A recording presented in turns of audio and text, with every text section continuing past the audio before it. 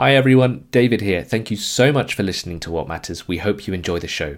Before we begin, if you and maybe some of your colleagues would like premium access to the What Matters podcast and want to read or listen to the essential in-depth journalism from Foresight Climate and Energy, make sure to subscribe. You can try us for 30 days for less than €1 a day, which will give you access to our website and app.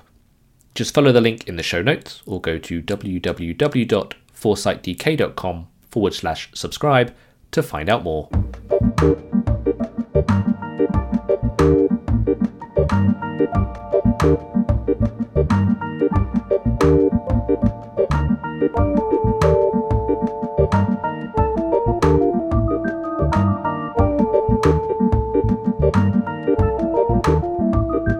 Hello and welcome to episode 9 of What Matters, the podcast from Foresight Climate and Energy on the transition to a decarbonised economy.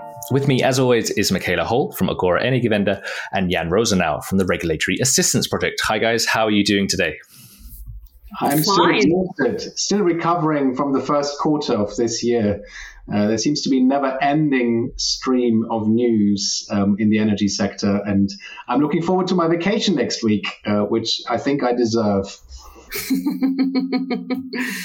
We are sure you do. I'm fine as well. I'm not yet over the fact that we actually met in person. David and I met in person last week for the first time at the Solar Summit in Brussels. Absolutely, we did. Yeah, very exciting times. I chaired a panel with some really interesting speakers, CEO of Solar Power Europe, Francesco La Camera from IRENA, so some really interesting people about the emerging markets in the solar space. And Michaela, you were part of a panel discussing hydrogen. What a coincidence, isn't it? And now we are discussing hydrogen again. It's unavoidable these days. It is. Well, as you say, yeah, the use of hydrogen in the energy mix has been a hot topic in the energy transition for several years now. And while there's been a lot of activity and money thrown at it, hydrogen's role in a decarbonised economy of the future has yet to be truly defined. It is a topic that creates strong views, as you will have heard in several of our previous podcasts. And today we hope to dig a little deeper into why it garners such passion among energy professionals and policymakers and what its place in a net zero world could be. Today, we are joined by Geneva Meyer-Vlies from Energy Revolution Ventures, who has previously worked alongside Michaela as project manager for hydrogen at Agora Energiewende, while also working in the past for Aurora Energy Research and Liebreich Associates. Thank you for joining us today, Geneva Meyer. Hey, it's great to be here. So to start us off then, maybe you could give us a bit of background there. Why is hydrogen seen by some as the savior of the energy transition? Well, it is true that, a lot of people see hydrogen as the savior of the energy transition. I'm not sure savior is the right term, but it is a great complement to renewables. In fact, in some areas, renewables themselves, wind and solar or hydro, just cannot decarbonize certain sectors. This is particularly true for industrial uses of gases where hydrogen is used as a feedstock. So this excitement we're seeing on hydrogen is in part correct in that it will enable full decarbonization when coupled with renewables, but it is also exciting to see all the applications where hydrogen might. I guess what I'm trying to say, hydrogen is a great complement to renewables, and that's why people are getting excited about it. It allows us to reach the places that renewables themselves cannot reach. I want to ask a provocative question, because some people would say, cynics would say, we've seen that before. Was all this hype around fusion. There was a lot of hype around CCS and clean coal, and now we talk about hydrogen. That's just going to blow over, and in 5 years we talk about something else instead. What makes you kind of confident that hydrogen is there to stay in the debate and is actually going to play a significant role, and it's not just a hype cycle that we go through without any tangible results at the end? Yeah, certainly. There have been waves of hype around hydrogen before. And I think one big reason why they flopped was because there wasn't a way to make hydrogen cheaply enough. I.e., you had to make it from either fossil fuels, and that was always going to be more expensive than the underlying fossil fuel, in the absence of a carbon price or an adequately high carbon price, the economics just didn't make sense. That was one factor. The second factor was, of course, the chicken and egg problem. There is no infrastructure, so how will you refuel your hydrogen vehicles? And nobody wanted to make that first move. But today, we have renewables that are starting to get insanely cheap, and we have so much of this renewable energy that we don't know what to do with it. It's overloading the grid. It leads to negative pricing, and in these conditions, renewable hydrogen that is produced from electrolysis can thrive and can actually, in some cases, already today, undercut fossil substitutes. And this is only a trend that will get stronger going forward as we scale electrolysis, as the capital costs come down for these new technologies. So, yeah, we've reached a turning point for hydrogen. So we reached that turning point now with the new geopolitical environment and the new cost situation? Or we reached that turning point also because renewables record additions and plummeting prices? It's both together, I think. It's three things. I mean, so there's definitely the renewables getting cheaper. And then there is definitely the second point about electrolyzers getting cheaper. These two work in tandem. And then I think it is important to acknowledge the recent situation. And, due to the invasion of Ukraine, the fossil fuels are so expensive that also changes the calculus in favor of green hydrogen, of course. Absolutely. Just quickly, I'll jump in there. You mentioned green hydrogen. Could we possibly discuss what you mean by green hydrogen and the whole spectrum of different hydrogens that are referred to with different colors? Could we just quickly run through them for our listeners? Yeah, absolutely. There is a number of different colors that hydrogen is being referred to depending on which technology is used to produce the hydrogen. Commonly, green hydrogen refers to hydrogen produced through electrolysis using renewable energy sources. So that would be wind, solar, but I would also add hydro and other renewable sources. Next to that, there is blue hydrogen, which is hydrogen made from fossil fuels with carbon capture and storage. There is a sister technology called turquoise hydrogen, which is also hydrogen made from fossil fuels with carbon capture and storage. Now, the difference between blue and turquoise is the technology involved. One, blue hydrogen uses steam methane reforming, whilst turquoise hydrogen uses pyrolysis. It is, of course, possible to produce hydrogen without carbon capture and storage from fossil fuels, and that is how it is produced in the majority of cases today. This is referred to as either gray hydrogen when it's made from fossil gas, or black hydrogen, or sometimes I've even heard brown hydrogen when it's made from coal. These colors are used as a shorthand, but I mean, when you think about it, yes, pink. There's also pink. I like good pink. Point. I mean, as a color.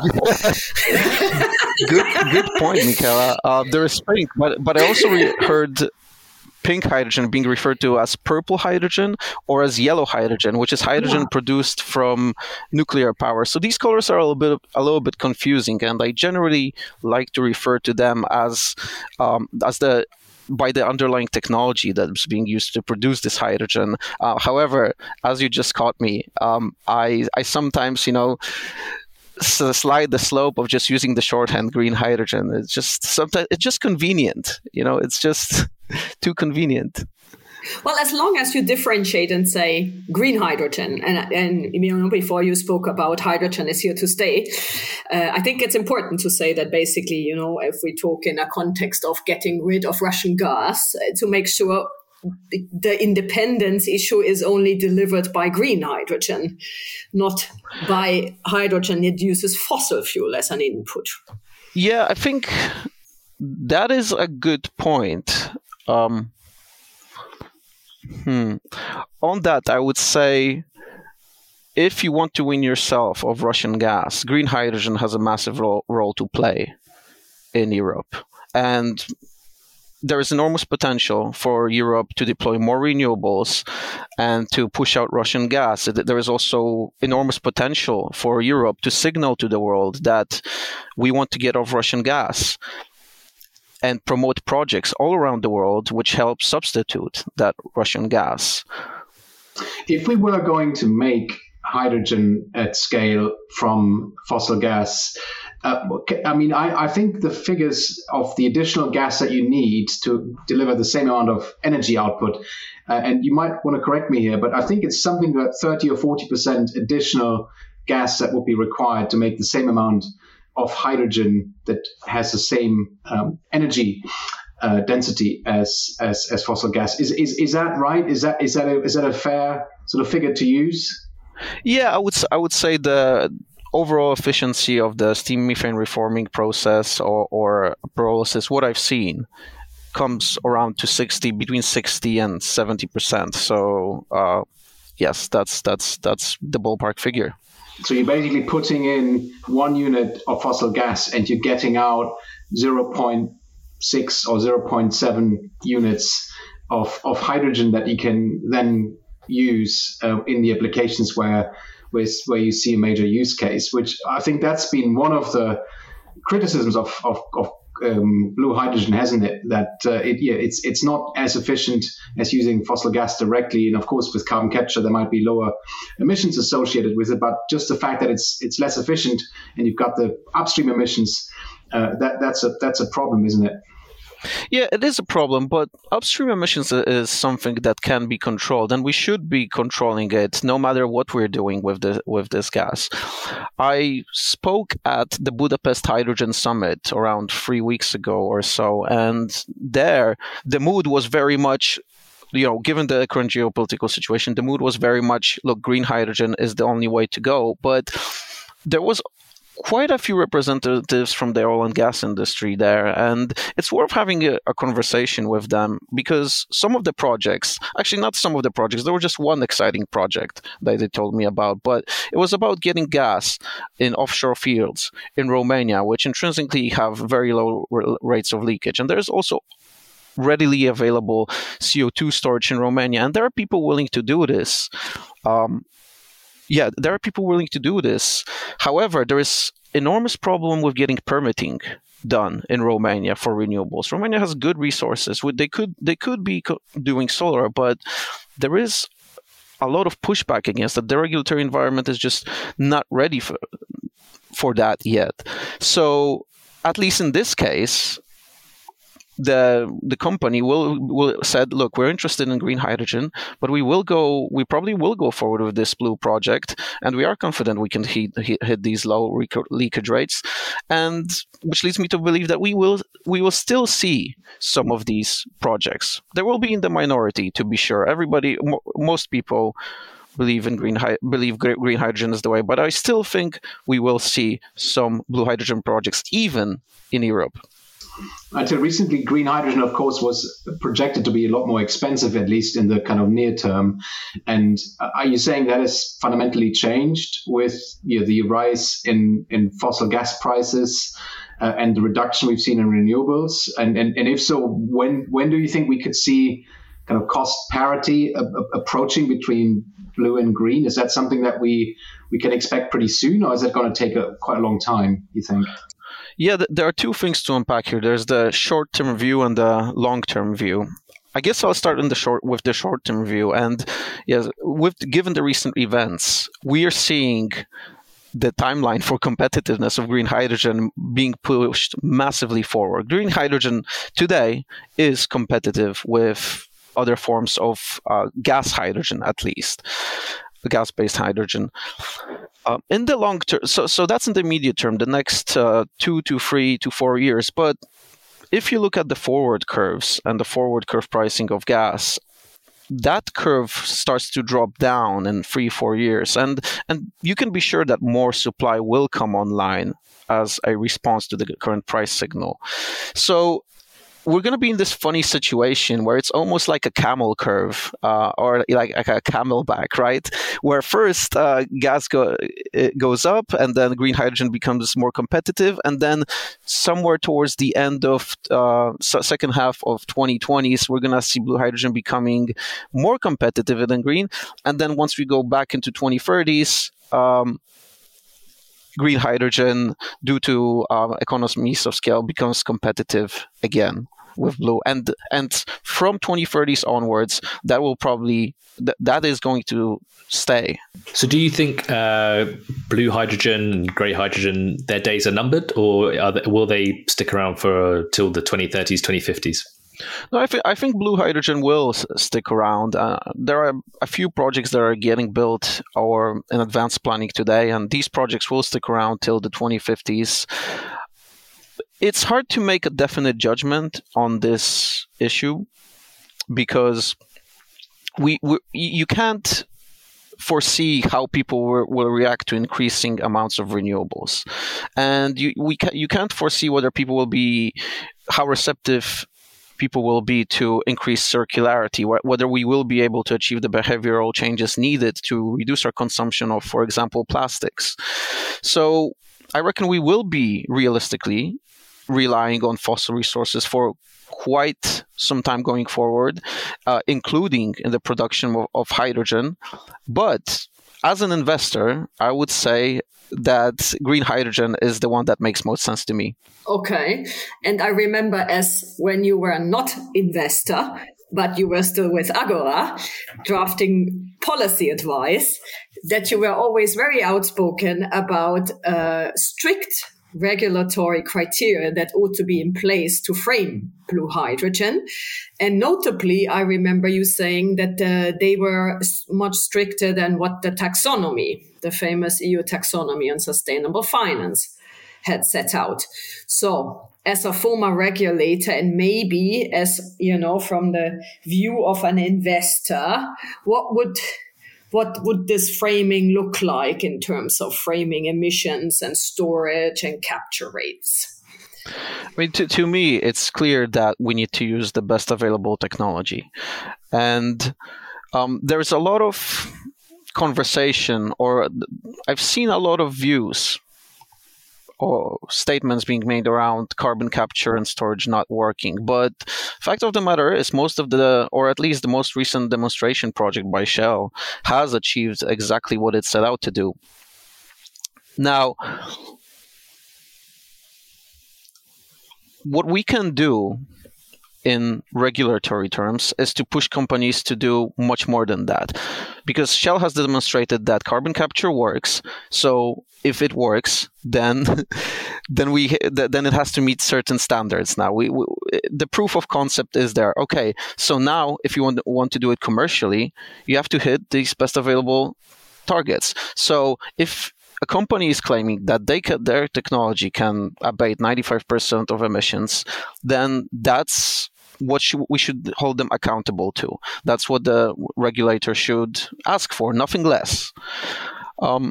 There is also, of course, the issue of methane emissions, and this is a very big problem. And we've seen, recent data, satellite data shows that in the US, in the Permian Basin, methane emissions have been vastly underestimated, and the rates we've seen is something to the tune of 9%. So 9% of all vented methane, of all extracted methane, is essentially let out in the atmosphere, and this is completely unacceptable. This cannot happen. So when companies go out and make an alliance, the Oil and Gas Climate Initiative, and say they are targeting voluntarily 0.2% leakage, the regulator needs to step in and take them into account. And the regulator should be explicit about that. Otherwise, it is just greenwashing by these companies. We've spoken about whether there's a role for production of hydrogen, but maybe we should touch on the uses of it.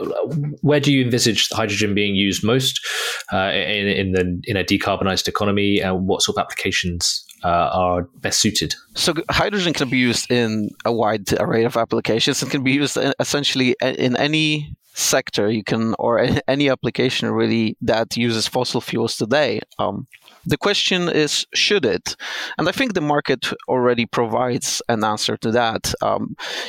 Jan, you mentioned the hype waves around hydrogen. The previous hype waves around hydrogen were all about hydrogen cars, but we've seen that hydrogen didn't really take off in cars. And I've touched upon the reasons why it didn't. It was the infrastructure, it was more expensive than fossils, but that fight has ended. We've said battery electric cars are the future of personal mobility.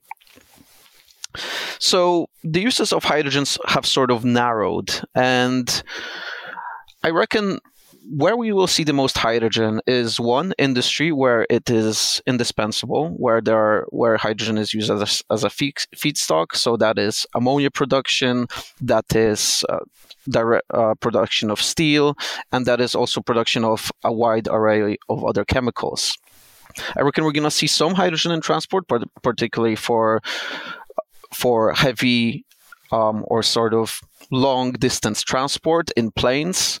We're going to come back to planes later, but yes, we're going to see hydrogen in aviation. We're going to see hydrogen in shipping as part of synthetic fuels. We see Maersk already looking at replacing diesel with methanol for its ships, and there's plenty of actors lining up to produce green hydrogen to make methanol for these purposes. And one other application. Sorry, before I move on, I reckon we're going to see some hydrogen in trucking as well. Now, most trucks, if you look at most projections, notably the IEA, most trucks even heavy trucks will also use batteries. But I reckon there are some niches in trucking, and a good example of that is the refueling network that's being established in Eastern Australia for that purpose. And finally, I guess the one sector which is the real wild card to me is the power sector. And you get the biggest variability across different scenarios, across different forecasters and across different scenarios. You get the widest variability in this particular sector. Some scenarios don't see a role for hydrogen at all. They say this will all be done with advanced geothermal, with advanced nuclear, with redox flow batteries, or some are even using new lithium-ion batteries or lithium-based batteries. And other scenarios see a huge role for hydrogen, and that is a huge wildcard to me. But I would bet my money on that. So you're saying that there could be a significant use of hydrogen in the power sector going forward, even though there is disagreement at the moment between different studies. Is that what you're saying? Is that primarily as acting as storage and long-term storage, or actually just direct into the power sector? No, it doesn't make sense to put it directly in the power sector. If you're using it, if you want to use it directly, then it makes far more sense to just use power at the renewable power, and feed it straight into the grid. No, hydrogen in the power sector, and that's a really good point. Hydrogen is a storage technology. It allows you to balance particularly longer term fluctuations. Yeah, and I know you'll be excited to say Gnevemir hasn't mentioned heating in that list of applications. Very excited. I mean, I'm as you know, I'm a critic of using hydrogen for heating for so many reasons. But I'm keeping a running tally of studies, independent studies that have not been commissioned by any industry groups, including the likes of the IEA, the IPCC, IRENA, and many others. Actually, also 2 Agora studies, one of which you led. And they all seem to agree that using hydrogen in heating is at best a niche application, maybe in a district heating network that could, or in specific locations where you already have widespread industrial use of hydrogen, but really not at scale. And some studies even exclude it entirely.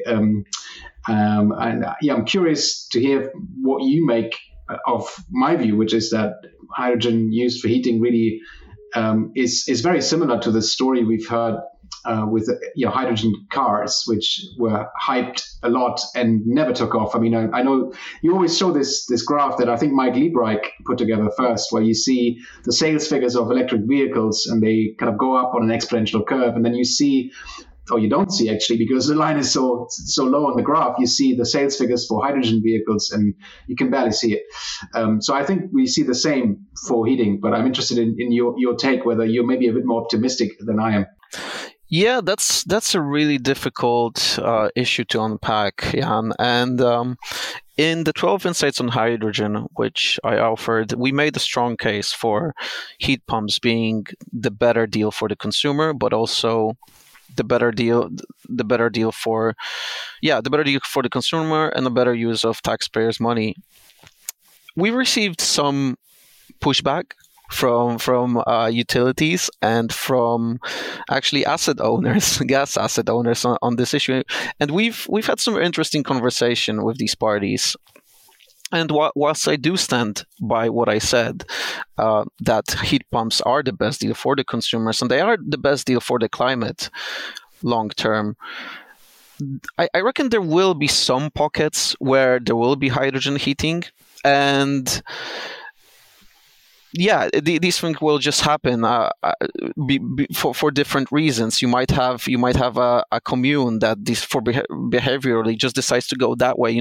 The way one of these guys representatives put it to me is, when do you switch your heating system, right? When it breaks. So there is a agent problem there or rather an incentive problem there. And there are many things that are standing in the way of wider heat pump deployment that don't necessarily reflect the same electric vehicle story, the mass manufacturing of batteries versus the mass manufacturing of heat pumps. But actually, that can be approximated. What cannot be approximated is the installers, and that each house is different. You can mass manufacture cars, but it's very difficult to sort of apply the same heat pump to every house because it is a completely new system. So you have add to that financing issues. People are quite familiar with leasing models, etc. But for heat pumps, this sort of heating as a service or cooling even as a service is not a fully developed model. I think there are more challenges in the heating sector for direct electrification to have a sort of higher dominance than in the EV sector, which is why I reckon that we will see some pockets where hydrogen is used in heating, but again, this will be a very niche solution I'm not so sure. So you say post our commitment to phase out Russian gas as soon as possible, and hey, we all want to see that actually happen, because nothing would be more embarrassing now.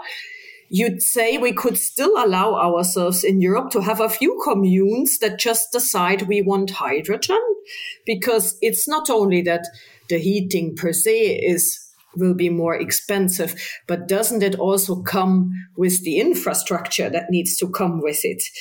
I mean, like if you look in the Netherlands at the moment, what they do, they disconnect vast parts of the grid because they are no longer supplied from the grid, but go to heat pumps.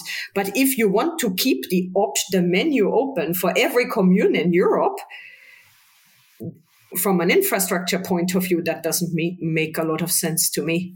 No, I think you're right, Michaela, and you've touched upon a very important distinction here. I'm currently sitting in the UK, and in the UK, I reckon the actors with interests in keeping the old infrastructure the conversation is a little bit different because of the energy performance of the housing stock. In Europe, actually, quite a lot of housing stock is well insulated, and is just more amenable, so to speak, to heat pumps. So in the UK, definitely the hydrogen story in heating is a little bit ahead of the story in Europe, I would say. But I still reckon you will see, if you have a building that's being built today, and unless you mandate that all new buildings have to be built with heat pumps, some will choose boilers and some will put hydrogen compliant pipes in their buildings, and 10, 15 years down the line, they might decide, well, it's easier to just switch to a hydrogen fired boiler than it is to totally renovate this building.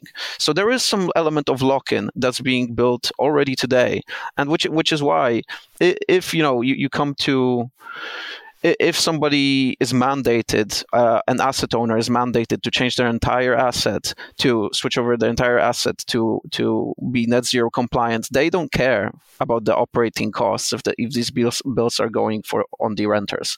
So that's the problem that you need to solve, and I reckon that's why it's so much more challenging than the EV story.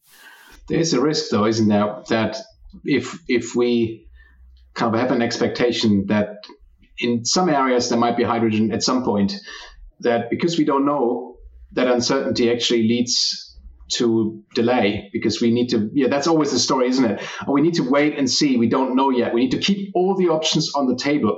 I don't know how many times I've heard this. And technology neutrality. And there are some good reasons for that, but I think there are also real risks, and that this is used deliberately as a delay tactic, that you say, we can't make decisions, we can't actually champion a specific technology, we should leave everything on the table, and then nothing happens, when that clearly is not a good option.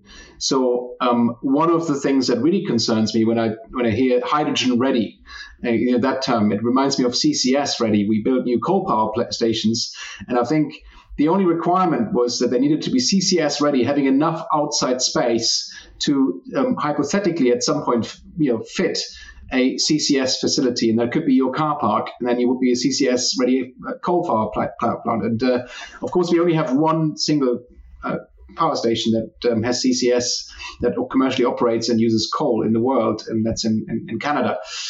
So I'm just very, very skeptical as to whether keeping everything on the table in terms of options is the right approach, or whether we need to go much harder for the things we know work in the areas where we know they do. Well, I would say it's always, I think you're right, Jan. No, absolutely. There is a hazard, and you've put it beautifully, the analogy of CCS ready. Well, how much CCS and coal power plants are we seeing today, or other plants?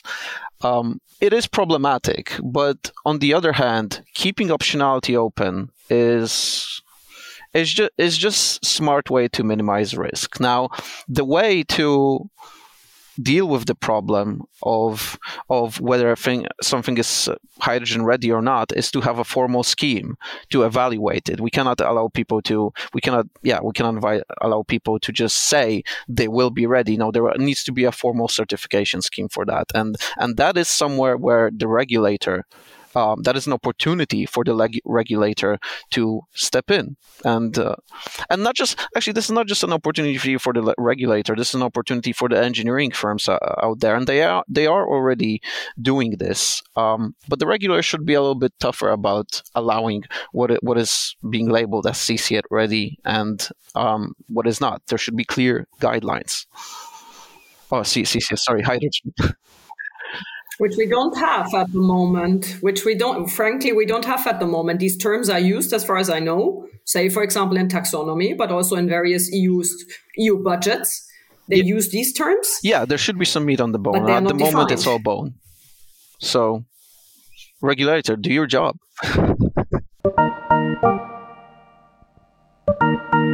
Hi everyone, David here again. Just a reminder that you and your colleagues can get premium access to the What Matters podcast and all of the in-depth journalism from Foresight Climate and Energy by subscribing. You can give us a try for 30 days for just €29, where you can access our website and audio app. Go to www.foresightdk.com/subscribe or follow the link in the show notes. Now, back to our conversation.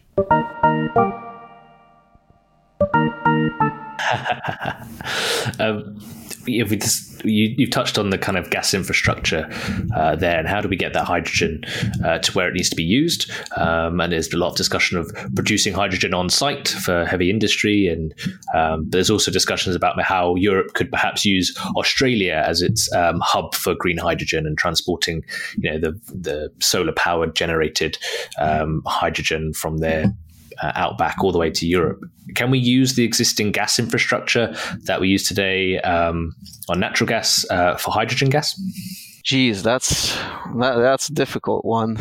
People have written entire reports on this, books almost. Well, you got 3 minutes. Yeah, I mean, short answer is in some places. There are so many different factors that come into this, and it is about the steel used in pipes. It is about a lot of it comes down to the materials that the pipes have been built. Some require complete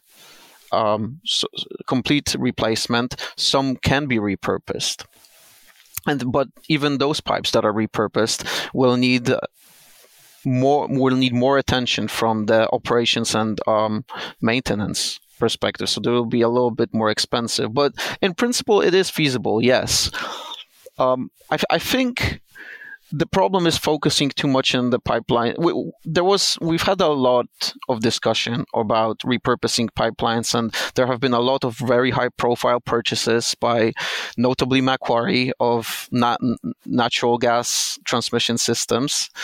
The problem with this is that these things won't be ready by 2030, probably maybe 2035, and yeah, these things won't be ready. So we're talking about things that, and the picture might change in the next 5 years drastically. What if we are successful at rolling many more heat pumps than we've anticipated? What if industry migrates to other countries down south where electricity is cheaper? Then there is far less gas demand, and then maybe you don't even need the pipelines. So, yeah, the discussion about pipelines was very high profile, and everybody was discussing it, and it's good to have a plan. But how things will turn out, I mean, it's very hard to evaluate on such long time horizons. Yeah, I would also agree that around how the molecules market evolves is a lot of uncertainty. For the EU specifically, but I guess for the whole world.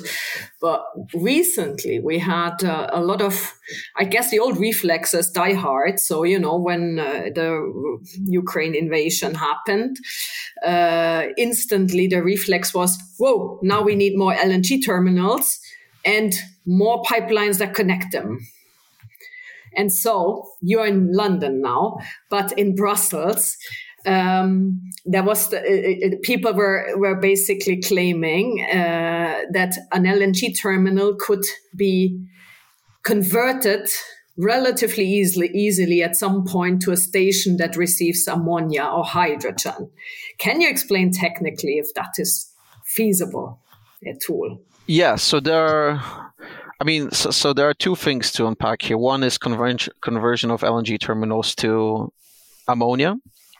And the other is the conversion of LNG terminals to accept liquid hydrogen. And we are talking about, by the way, we're talking now about the reception terminals, not the import terminals.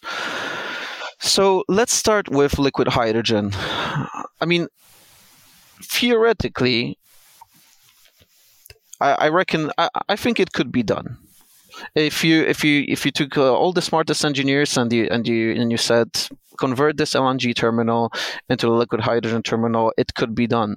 The issue is at what cost, and the cost would be substantial. It would be practically comparable to building a new LNG terminal, and that is because everything in an LNG terminal is designed to handle LNG, whereas liquid hydrogen is to liquefy hydrogen, you need to go 100 degrees Kelvin lower. So necessarily all the materials, all the seals, all the pipes need to be fun. So in LNG terminals, you have pipes, but converting these pipes to accept liquid hydrogen means adding a vacuum layer outside the pipe. Otherwise the coldness of the liquid hydrogen actually liquefies the air around it, and you don't want that.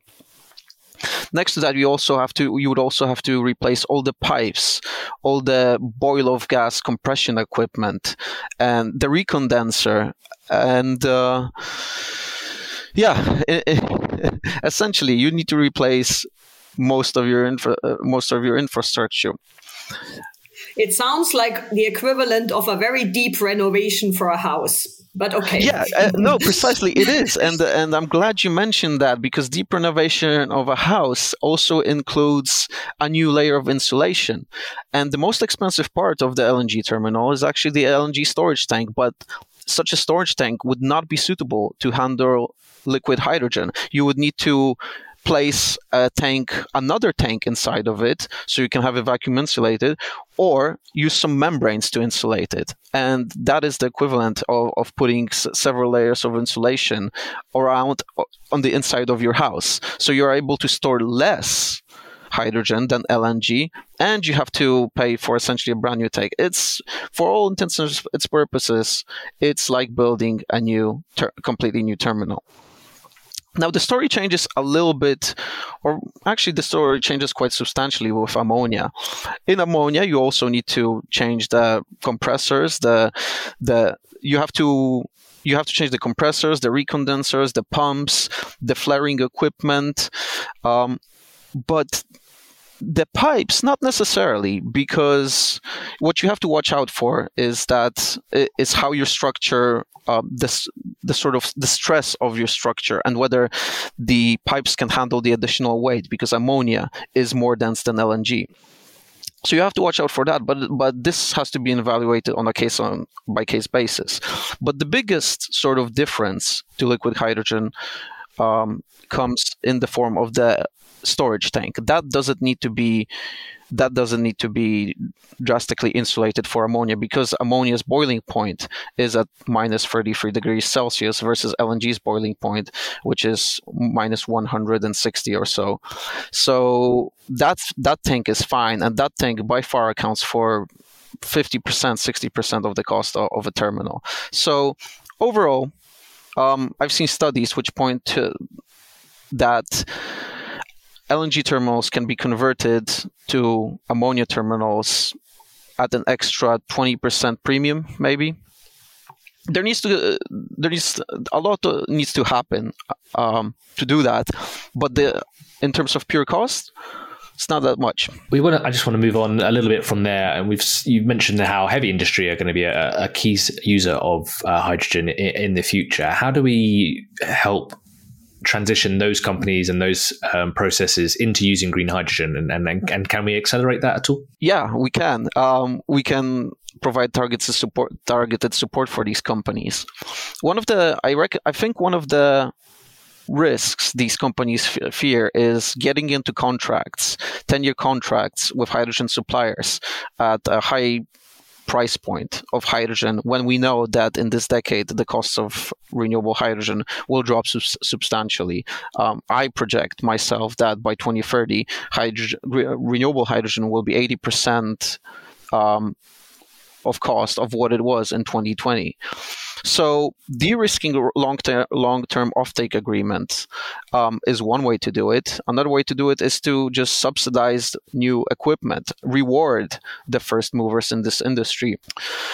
And the third element that we can do to promote this is to put in place the right conditions for low power prices to supply to these electrolyzers to produce this green hydrogen. So you reckon it can go a lot faster now?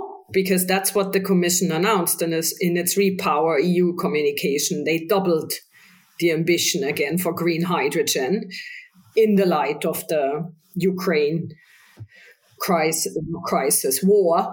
Do you think it can go this fast? There's potential. There's potential there to go this fast. The price point has definitely changed, and I reckon more projects are in the money today than were in the money 1 year ago, and that's not even counting subsidies.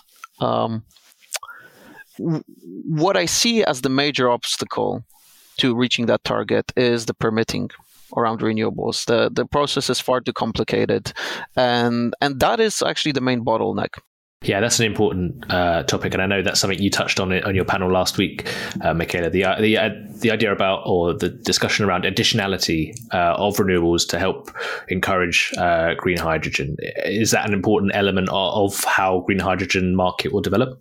Yeah, the discussion about additionality.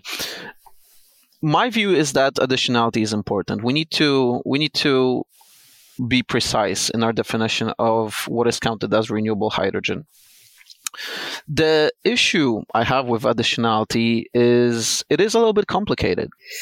Well, from what I remember, the discussion was that you basically regulate at the project basis, and this inherently sometimes does not fit every project in the same way. But I would say that in a post-Ukraine context, the issues have not gone away. And, for example, these rules, so there's the rules that there should be additional renewables that feeds the electrolyzer. Hardly anyone disagrees. But there are these rules on how the electrolyzer integrates into the system and when does it use it. And, well, if we want to decarbonize, then in the power, the gas is the peak. In order to reduce the pressure on the peak, to have the gas where we really need it, I guess an electrolyzer has to be system intelligent to a certain way. Yeah, that is true. That is true. One of the issues, however, I see is this this element of grid connection and allowing to draw power from the grid at particular particular times. I don't quite understand why there is so much pushback against coupling it in short time intervals and allowing the electrolyzers to draw power from when the grid is at a low power price, which means that it is running effectively off renewable energy. So there's a lot of pushback within industry for that particular criterion, but I don't quite understand why. We do have the software technologies. I guess that's the point. We don't have the software technologies for that, and this is an opportunity for new founders to develop that software because the big companies are saying, look, we don't have this capability today. We don't know how to match we're not capable of matching the at such short time intervals the power price and the grid intensity to be compliant with additionality rules. So there is definitely an opportunity there to be seized for good software founders to get into that topic and solve this problem. I'm glad you say it, because it comes back also to our podcast episode with Greg, who said, it's funny that, in every other sector, you had logistics being revolutionized by digital solutions. But in the energy sector, we always come back with that we cannot do. That we cannot do. That we cannot do. Like you say, I would imagine, I'm really not an expert in this at all, but I would imagine should be some solution that makes this possible, that you know what you consume and what its qualities are in terms of GHG emission, more or less real time, as we have done in other areas of the economy. Yeah. I reckon in Europe quite easily. The problem becomes once you start considering exports from abroad, or are there imports from abroad, from outside of Europe, where the electricity system just doesn't, the electricity market is not like it is in Europe. So that is a touchy issue, right?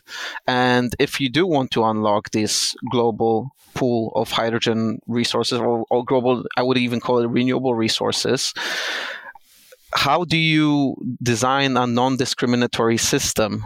One of the ways to do this, it would be to put the rules in place, or rather draft the rules and give everybody a lot of time to be compliant with them.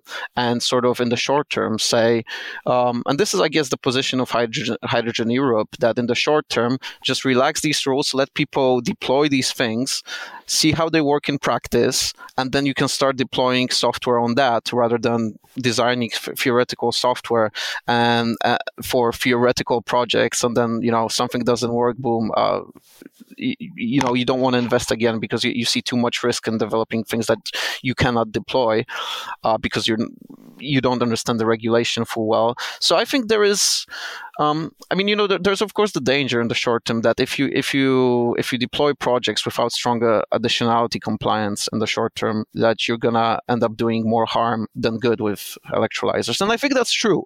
And I absolutely agree. I think it is true that you will end up even increasing your total stock of emissions. But I feel like with these things, it's also true that you have to just go for it, try. And additionality, yes, super important to ensure the green property of hydrogen, but there should be some sort of short-term grace period for it. We're coming to the end of our time together. Sadly, we're going to have to move on. I just wondered, I have one last question for you. Do you see hydrogen and green hydrogen, the future of the industry, relying on hydrogen in itself, or is it going to be used as like a base fuel for other chemicals? We mentioned ammonia and methanol in today's conversation. Is it going to be used as hydrogen, or is it going to be to other chemistries and other power techs, gases have greater potential? I think it'll be all of the above. There will be applications where it makes more sense to use hydrogen on the spot. There will be applications where it makes, it's all about fitting the application or hitting the requirements of the application you are using. So if you need high volumetric density, it will be some sort of synthetic fuel. If you're not that much concerned about volumetric density, if you're more concerned about your total efficiency, then it might be easier to just have that hydrogen stay in the form of hydrogen. So it all really depends on the application that you're using it for. Absolutely. Thank you so much. Lastly, before we go, one thing we ask all of our guests is if they could look into a crystal ball, what does the energy landscape look like in 10 or 20 years' time? Yeah, I think we're gonna see a lot more green ammonia over this decade. We're gonna see a lot more synthetic fuels. I believe that green chemicals, that the hydrogen, renewable hydrogen, decarbonized hydrogen, will enable a boom in green chemicals this decade. So that's something I'm looking for. And I think we're going to see a lot more decentralization thanks to green hydrogen. We're going to see these little communes, not necessarily feeding hydrogen for heating.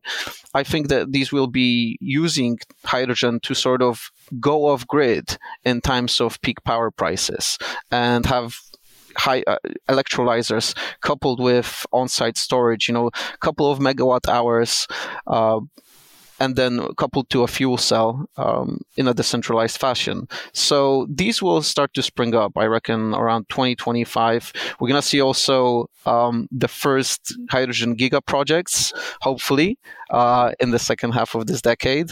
And these giga projects will be feeding the global green chemical supply. That's fascinating. Thank you, Gnevemir. Before we go, if we could quickly go around the table and see what caught my eye this week. Jan, shall we begin with you? What caught your eye this week?